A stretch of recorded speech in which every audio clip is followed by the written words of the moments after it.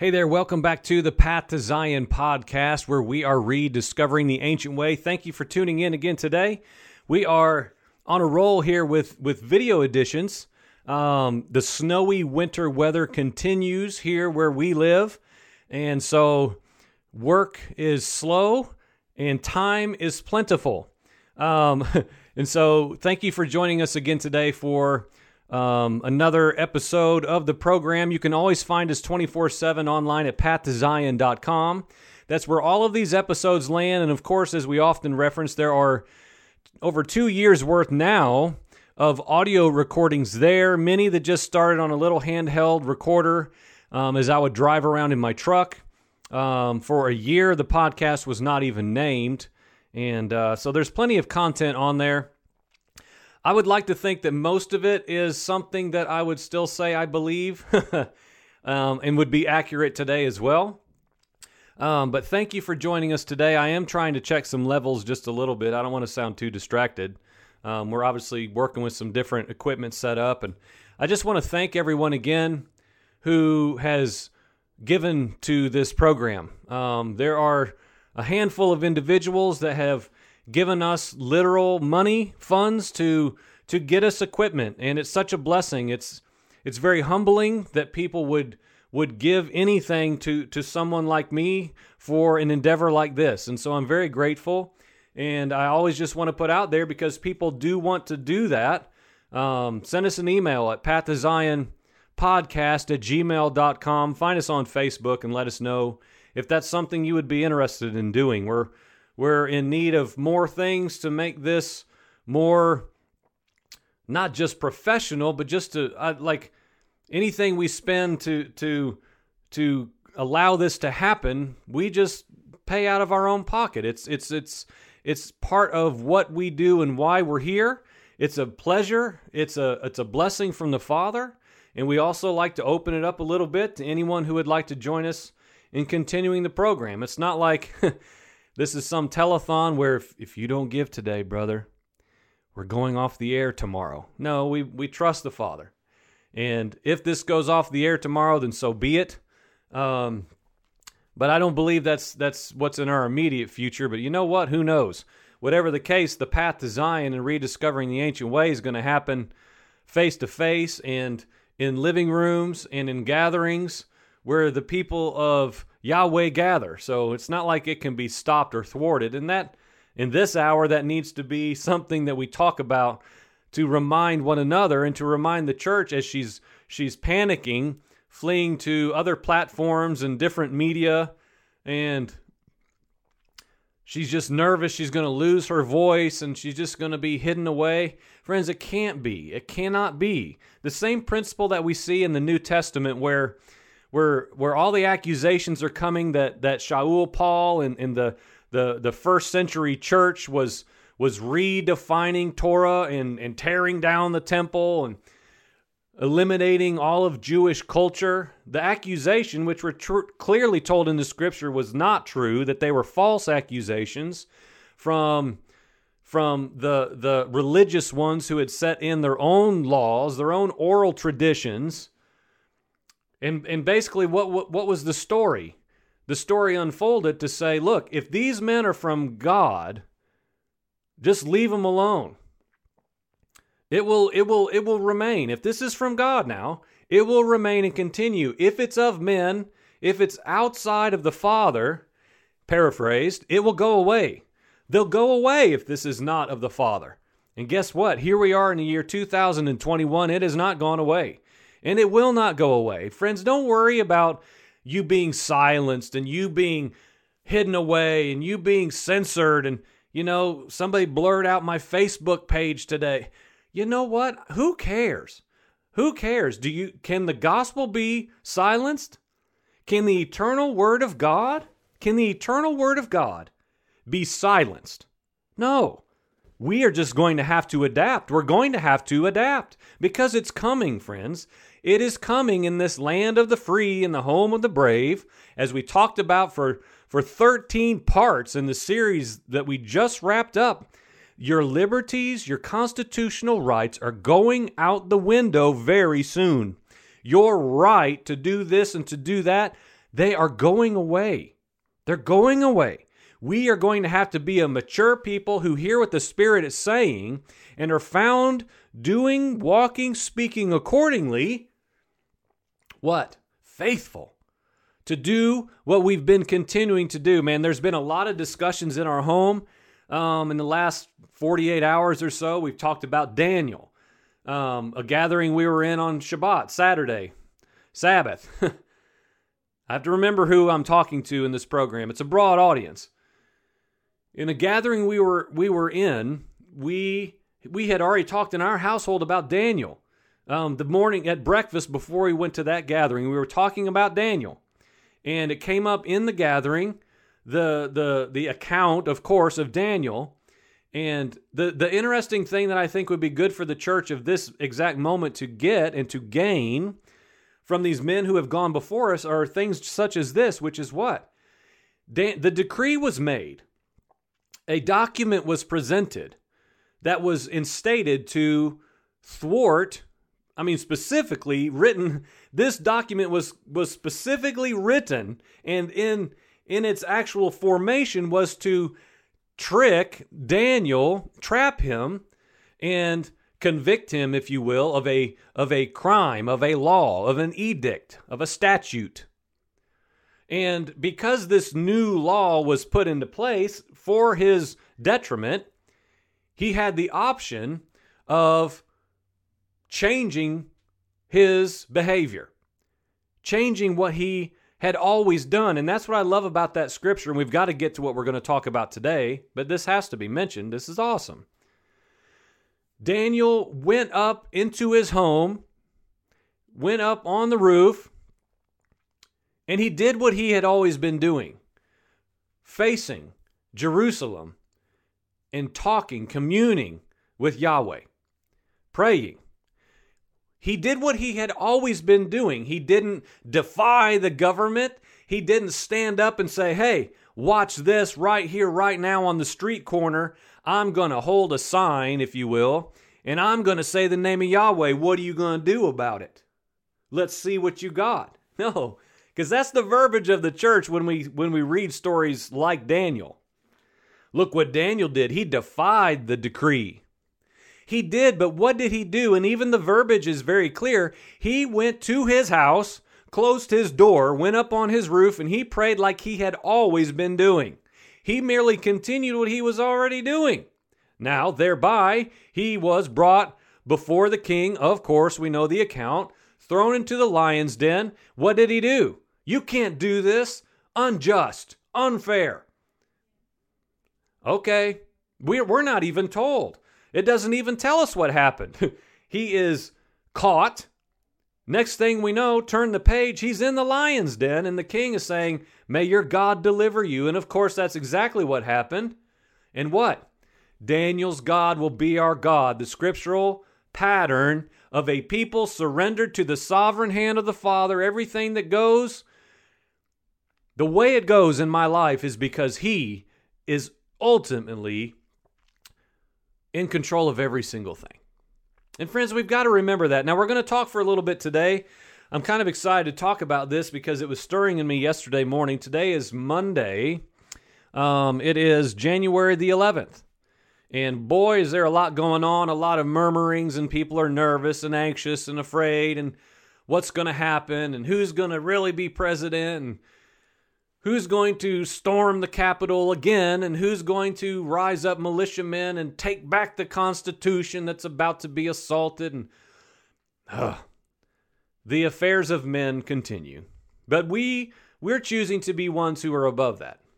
Operating in a kingdom that's just, you know what? I'm not cramming it into this nation. And I've been pleading with anyone who would listen for the last 2 weeks through the series we just finished, Inhabitants Who Were Meant to Sojourn, A Call to Come Out. Again, it became a 13-part, 12-hour video series. We had no idea it was going to be quite that lengthy. But what do we want to talk about today? Oh, man, this is so good. Now, back in February of 2020, almost a year ago to the day, I did a 2-part audio series then, and I titled it From Nothing to the King's Table. from nothing to the king's table. Again, it was a 2-part series, and basically what we talked about was the biblical account of Jonathan's son Mephibosheth in 2 Samuel. And Mephibosheth, a fun name to say, is a very interesting character that we're given very little information about in the Bible, but what we are told about him is very profound. And I was thinking about him, I believe it was yesterday morning, and we're going to get to him momentarily. But I want to share why I want to teach on this. There's 2 different scriptures we're going to look at. 2 Samuel is one text, and the other is going to be 1 Peter. We're going to go on both sides, if you will, of the Word of God. And why will I be bringing this up in the way that I will? And basically, it boils down to, it's the same reason I do most all of these podcast episodes, which is the majority church, the majority Christian teaching, pastors, preachers, teachers, videos, books, Bible studies, discipleship courses, they always like to generally focus on what we can just really elementary simply describe as just favorable. Makes us feel better, reminds us of the good things, and those things are rightful and necessary, but the thing is, there has to be balance within the teaching of the Word of God, and there has to be balance. And so why I'm always generally, and anyone can label me a negative guy or a guy that's like, why are you always talking like judgment and gloom and doom and seriousness and, like, do you ever smile or do you ever laugh? Well, I do, but it's just like Shaul Paul, like when he's writing these letters and then he came in person and they said, you know what, man, you're a real hard, harsh man in your letters, but like, you're not much to look at really in person. What's the deal with you? I think there's something to that with any teacher or any function we can say that any one of us are in the body of Messiah, is we have functions. We have functions, and when you're in a function, it's not like you put on the clothes of a function and it's different than who you are, but there are times and places and circumstances where our functions come to the surface. And they what? They function. They fulfill a purpose. And so my function, if you will, in part, is saying the both and sides to what I'm always talking about in Christianity, which is the extreme fascination. We have those who say this and only this, and then we have those who say no, the complete polar opposite, this and only this, and there's no rightful median. There's no middle ground to be found. And so we always hear, you can turn on any YouTube channel right now and you will hear to great length, anywhere you look, from prophets, so-called self-proclaimed prophets, to the Joel Osteens of the world telling you favorable, awesome things that the Bible promises you. Now, in many ways, those are true. Those are true. Now, there's a lot of prerequisites. There's a lot of if you wills, and when you do, you're a priest, you're an heir, you will inherit this, you will get this, get that. Now, those things I'm not saying are not true, but nobody really wants to often talk about, with regularity anyway, the prerequisites and demands upon what we must do in order for those things to actually come to pass and to be true for our identity. Hard questions. How do we know if we're really considered righteous? We're going to talk about that in a couple moments. How do we know that we're in the kingdom? Many have seen the kingdom. That's in the exchange between Yeshua and Nicodemus. Man, there's a whole bunch of people that have seen the kingdom. They've seen it. They've, as we talk about often, they have perceived the kingdom. We know it exists, but there's not going to be very many that are actually going in. It's a narrow way. We know that. Can we be in the here and now in some of these things? What of the ones that are called to endure to the end? So what I want to call today is very similar to the series I did back in February of last year. Same scriptural context, same reference, with a little bit of different twist. We're not going to go into it anywhere near as much as we did then, but it's going to be very similar. But I'm naming today Crippled at the Table, Barely Delivered. Crippled, at the table, barely delivered. Now, there's this song that I've known for years, and basically the lyrics are about the Mephibosheth account. And the chorus goes on like he's repeating, crippled at the table. Crippled, I was carried to the table, crippled by your side. And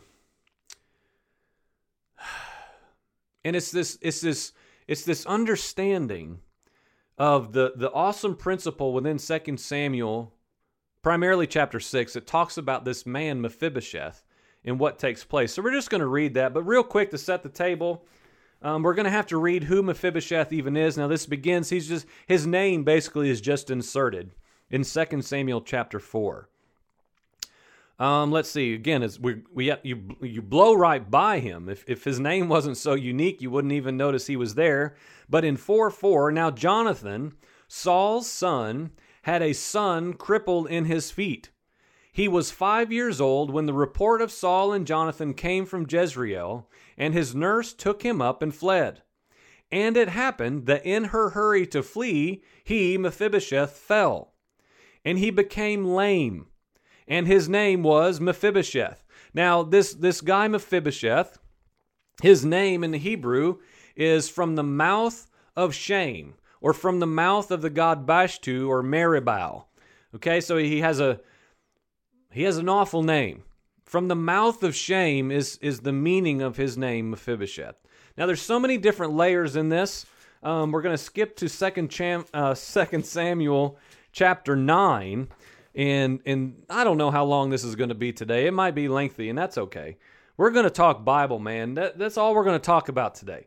I'm so presently over commentary and exposing the idolatry of this nation. It's been presented. People, praise the Father, are listening. People are reaching out to us and would like to even get together and meet and talk about these things and pray the will of the Father over this nation. It's awesome, man. Some people are waking up. Now, it's not like because of our program, people are waking up to no. We're a tiny, tiny component of what the Spirit is saying in this hour. We're just trying to be faithful with the message we've been given. So Mephibosheth, who again, his name means from the mouth of shame, or Meribal, let's just read the text, because man, it's a whole lot better if we read it than if I just explain it, okay? Okay, so again, we have all these different things happen from chapter 4 to chapter 9. We don't have time to cover them. David's having all these exploits and all these different things going on. But we're moving on now, later into David's life, and he says this, quote, "Is there yet anyone left in the house of Saul that I may show him kindness for Jonathan's sake? Now there was a servant of the house of Saul whose name was Ziba, and they called him to David, and the king said to him, 'Are you Ziba?' And he said, 'I'm your servant.' The king said," same thing, same question, now posed to him specifically, "Is there not yet any one of the house of Saul to whom I may show the kindness of God?" And Ziba said to the king, "There is still a son of Jonathan who's crippled in both feet." Okay, so we know it's the 2 Samuel 4, son of Saul, crippled in both feet. And King David says, "Well, where is he?" Ziba responds, "Behold, he is in the house of Machir, the son of Amiel, and he is in Lodebar." Now, Lodebar, if you go back and you listen to that podcast series that we did, From Nothing to the King's Table, we established how Lodebar was a land of nothing. It was a land of shame, fitting to Mephibosheth's name. It was a land of shame, of darkness, of hiding, no produce, no life, no word. That's actually the closest depiction you can get to for Lodebar, is no word. There's no life there. It's a land of nothingness. We established that back a year ago. And so that's where he was living at the time. Verse 5, "So King David sent and brought him Mephibosheth from the house of Machir, the son of Amiel, from Lodebar. And Mephibosheth, the son of Jonathan, the son of Saul, came to David and fell on his face, and he prostrated himself. And David said, Mephibosheth. And he said, here is your servant. Verse 7, David said to Mephibosheth, don't fear, for I will surely show kindness to you for the sake of your father Jonathan. And I will restore to you all the land of your grandfather Saul, and you shall eat at my table regularly. All right, let's stop there for just a minute. There are so many layers to this account. We could spend another 5 episodes on it and not even rehash what we did a year ago. But the most interesting thing about this, that is from the very beginning, is Mephibosheth's condition. I shared a lot in that previous series that Mephibosheth couldn't help his condition. He was at the bad news about his father and grandfather's death. He was dropped. He was broken from the very beginning. And if you go back to the actual verbiage in chapter 4, he was crippled in both feet. And it happened that in her hurry to flee, he fell. Now, if I remember rightly, we did a word study on this word fell, because it appears again in chapter 9. Now, this is deep stuff here. Don't miss this. This is the incredible word of God. Mephibosheth fell in chapter 4, verse 4, at the news of his father, and he became broken and crippled right then, right there for the rest of his life, because he shows up again here, chapter 9. And what happens again? This was so awesome when I discovered this a year ago. This was so incredible. In verse 6 of chapter 9, Mephibosheth, the son of Jonathan, son of Saul, when he came to David, when he was brought before David, he fell. Okay? He fell. And man, there's so much spiritual imagery within this. It's fascinating. It's fascinating. And again, we dug that out the last time we went around this account. So please go back and listen if this is intriguing to you, because we're not going to get to the same level of it today. But there's this correlation within what broke him and then what is beginning to bring his restoration. Now, was he deserving? Did he earn it in any way? Was it because of his greatness? Was it because of how awesome he was? No, he was a sorry man. He was a pathetic man. He was an embarrassment, shameful man, in a land of shame, with no life, no word, no living good. And the king, again, follow the imagery here. Put on your spiritual man thinking. The king calls for the son, Mephibosheth. Now, who's the son? Who's the father? Well, Jonathan. Jonathan, Saul, all this covenantal verbiage. David, because of his covenant with Jonathan now, brings Mephibosheth in.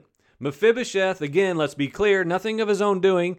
You are Mephibosheth. Let's just make this elementary clear. You and I are Mephibosheth. We are him. He is our identity. There is no good in us. We dwell in a land of nothing. We are in our sin, our shame, our depravity. We're hiding away with others like ourselves. I would like to say inhabitants of the land. I think this is synonymous with what we just covered in the Inhabitants series that we just wrapped up and completed. I think this is synonymous with that. I think when you are a dweller in a land in this way, you settle for shame, darkness, and kingdoms of men, governing authorities, when you have been invited to sit at the king's table. The king has called your name. I like that. I remember pointing that out as well. David calls him by name and calls him in. And again, Mephibosheth fell. There's a restoration pattern within this eternal word of God in this text, where when he fell in chapter 4 and became broken, when the king called his name and beckoned him to come into his presence, he fell again, and it begins his restoration. It begins a completion, a saving, a deliverance, an undeserved inheritance because of the covenant with the Father. Do you understand the imagery here? It's incredible. Man, this stuff's deep, man. Oh, gosh, where do we even go? So David tells him in verse 7, don't be afraid, because, Mephibosheth thought, when you start looking into commentaries and stuff like this, Mephibosheth pretty much thought if he was ever called into the presence of the king, he was dead. Done for. Look at the pattern of his life. His father, his grandfather, he was hated, and he feared this to no end. He had to. And so David goes on to tell him these incredible things, though. And again, this is, the imagery of the covenant keeping of the king. Not based upon the shameful son. But he says, for the sake of your father Jonathan, I will restore to you all the land of your grandfather Saul, and you shall eat at my table regularly. Verse 8, what does Mephibosheth do?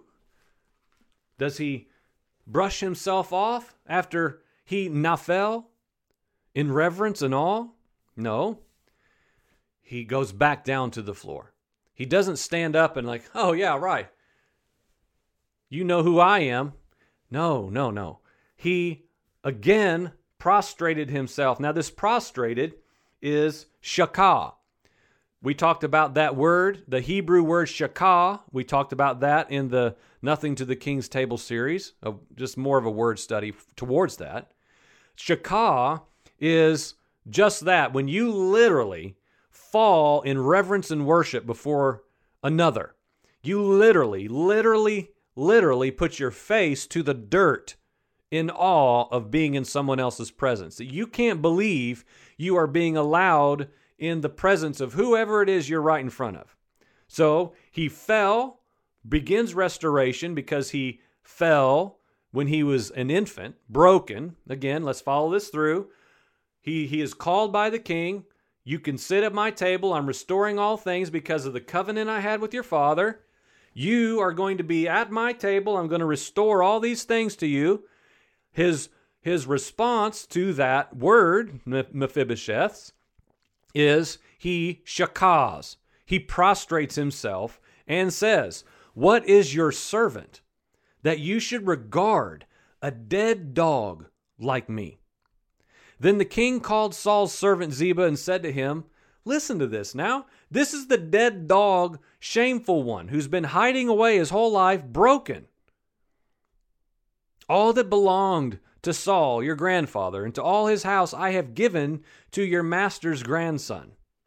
And you and your sons and your servants shall cultivate the land for him. Bring in the produce so that your master's grandson may have food. Nevertheless, Mephibosheth, your master's grandson, shall eat at my table regularly. Now, Ziba had 15 sons and 20 servants. I'm not sure why we're told that. It seems irrelevant, but it's there nonetheless. But Mephibosheth shall eat at the king's table regularly. That's his new abode. So Ziba says, man, according to everything you've said, Lord, okay. And it goes on the latter parts of verse 11 of chapter 10 in 2 Samuel. So Mephibosheth, or chapter 9, sorry.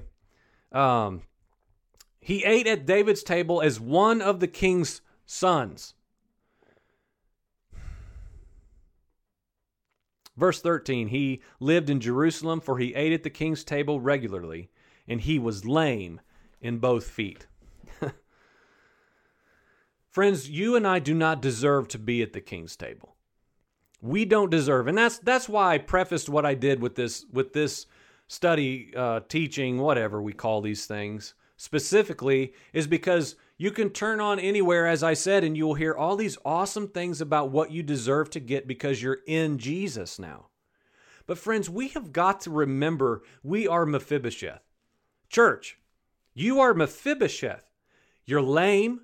You're shameful. You're hiding away in a land of darkness, wallowing in your own horribleness, horrible condition. And again, let's be clear. Much of this, we don't know to what extent, but Mephibosheth had circumstances outside of his own control that deemed him lame, deemed him broken.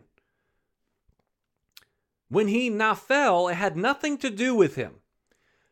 A horrible circumstance came, the death of his family, and someone in care of him that was nurturing him, holding him, whatever. It sounds very simple as just simply holding him in the horrible news that came, dropped him, and he became broken, lame.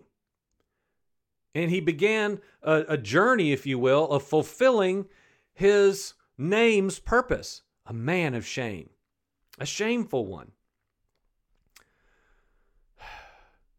But the king asked about him, found out where he was, called for him, and Mephibosheth, the man of shame, for whatever reason, now we're not told.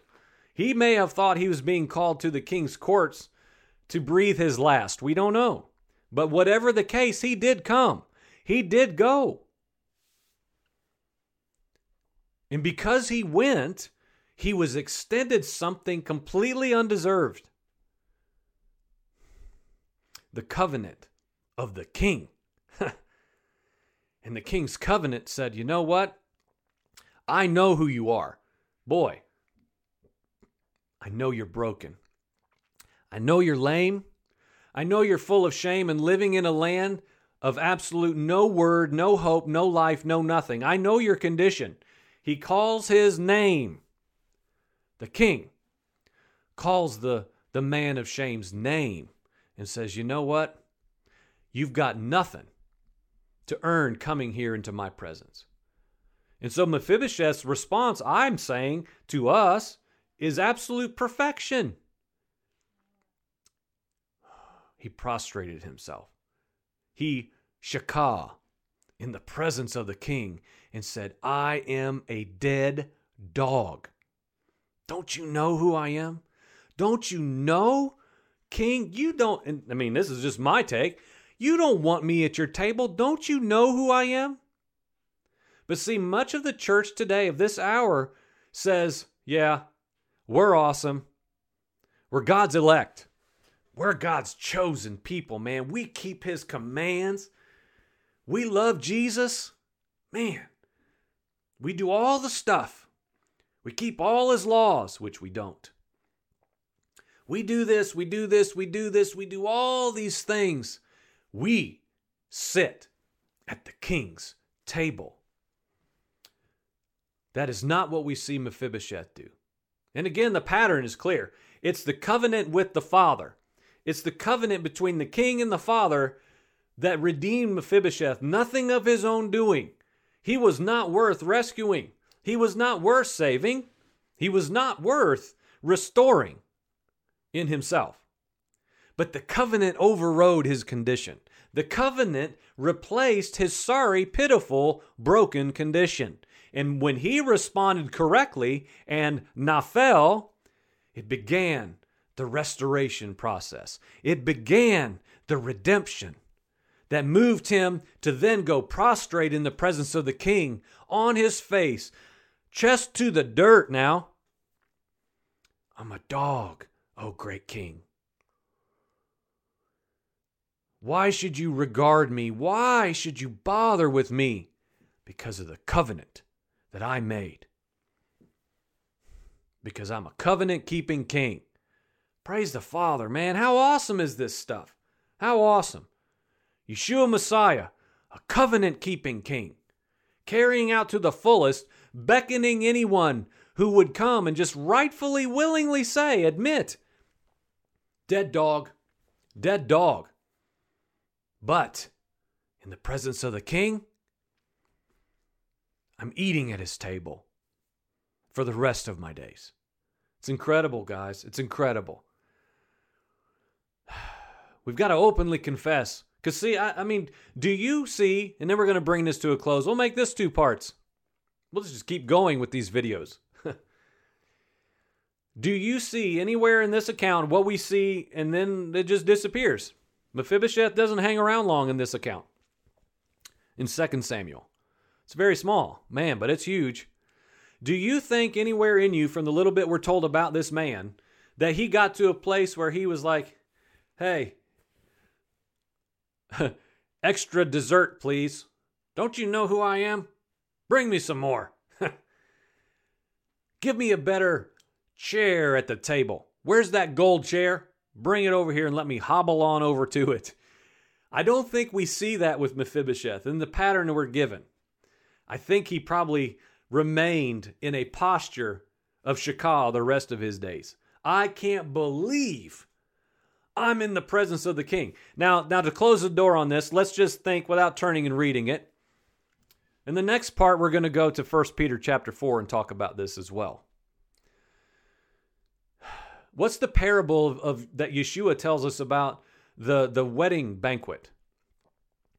The master, is it the wedding banquet? I don't want to say something wrong. We know it's a dinner. We know it's a feast. And all these guests are assembled. And what's the prerequisite? We're right back where we started. There's a prerequisite. Put on the clothes. Isn't it the wedding garments? Put on the clothes. Put on the required clothing to enter in and have your seat in your proper place. And that is what allows you to be in. Well, this crazy arrogant guy somehow weasels his way into the feast, gets the nicest chair beside the master. The audacity of this man. What a warning. Pulls up his chair, leans back. Now get this scenario. Now he's surrounded by every single human being in the room wearing let's just say for the sake of imagery, they're all wearing the white wedding garments with a gold, design on it. Everyone except him. He's what? He's in whatever he wore to town that day. I'm good. I don't need that. Thank you. I'm very what? I am sufficient in myself. Thank you very much. Nobody tells me what to do. Sound familiar? American church? We're coming in as we are. Sorry. And the master walks in. We know the account, man. We know the parable. And he laser beams on this individual at the banquet table. And he says, "What are you doing here? What's your deal? Were you not informed of the prerequisite to be here, son? I'm good. I'm fine, master. Go ahead, do your dinner. I'm right here by you. Yeah, let's go." Man, it does not go well for him, does it? We know he's cast out, gnashing of teeth. Worst thing is he's outside of the king's presence. That's what I say all the time.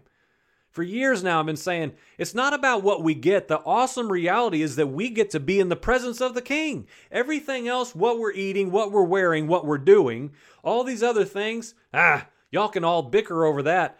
I'm in the presence of the king? Me? Mephibosheth. That has to be our original arriving at receiving the restoration promise of the king. And it has to be our ongoing first love reality for the rest of our days. I don't deserve to be here. I do not deserve to be at the king's table. I'm a wretched dog. I came in here with nothing. I'm shameful. I was shameful. I was dark. I had no word. I had no life. I had nothing but curse upon my life. Praise the Father for his redemption. And what? I shakah again. I shakah again and again and again and again for the rest of my days. In awe that I'm sitting crippled at the table. So we've just covered what's going to be part 1 of 2, because the name of this 2-part series, absolute 2 parts, don't get nervous. Crippled at the table, barely delivered. Crippled at the table, barely delivered. So we just covered, obviously, the crippled at the table. Next, we're going to look at 1 Peter chapter 4, barely delivered. The Lord told me this during my prayer time this morning. I'm going to share about it next. So make sure you tune back in. You've been watching and listening to the Path to Zion podcast. Find us online 24/7 at pathtozion.com. Send us an email if you want to join in what we're doing here, if you want to get together and have coffee. If you want to come visit us, man, we had somebody email us last night, said, can we meet up? You can come to my house. I'll come to your house. You are striking a chord with what the Father's been showing me for a very long time, and I have felt alone. Praise the Father, man. Seriously. There is a remnant people that are willing to come out from among them and literally to no end, no boundaries, no limits, be set apart. So if that's you as well, you're not alone. Send us an email, pattozionpodcast@gmail.com. Find us on Facebook. Share these videos. I think it's time for this word to go out. It's time for the church to come out and just embrace who she's been. Remember constantly where we've been and that the King has said, I have made a covenant with the Father and I'm coming to get you. I'm sending out messages and messengers to retrieve you. And if you're willing to just say, you know what, I am a dead dog. I am. And you come and I'm going to give you promises, covenantal promises that I will tell you are for you if you show up, if you nafel, if you shakah. It's the pattern of our lives. It's the pattern of humanity. It's to just acknowledge our depravity, our sin, our shame, and come to the King's table and trust that the King is good. The King is kind. The King is incredibly awesome, and we've been invited to sit at his table. Crippled and all, we've been at the table, but barely delivered. Part 2 coming up next. Thank you for watching. Amen.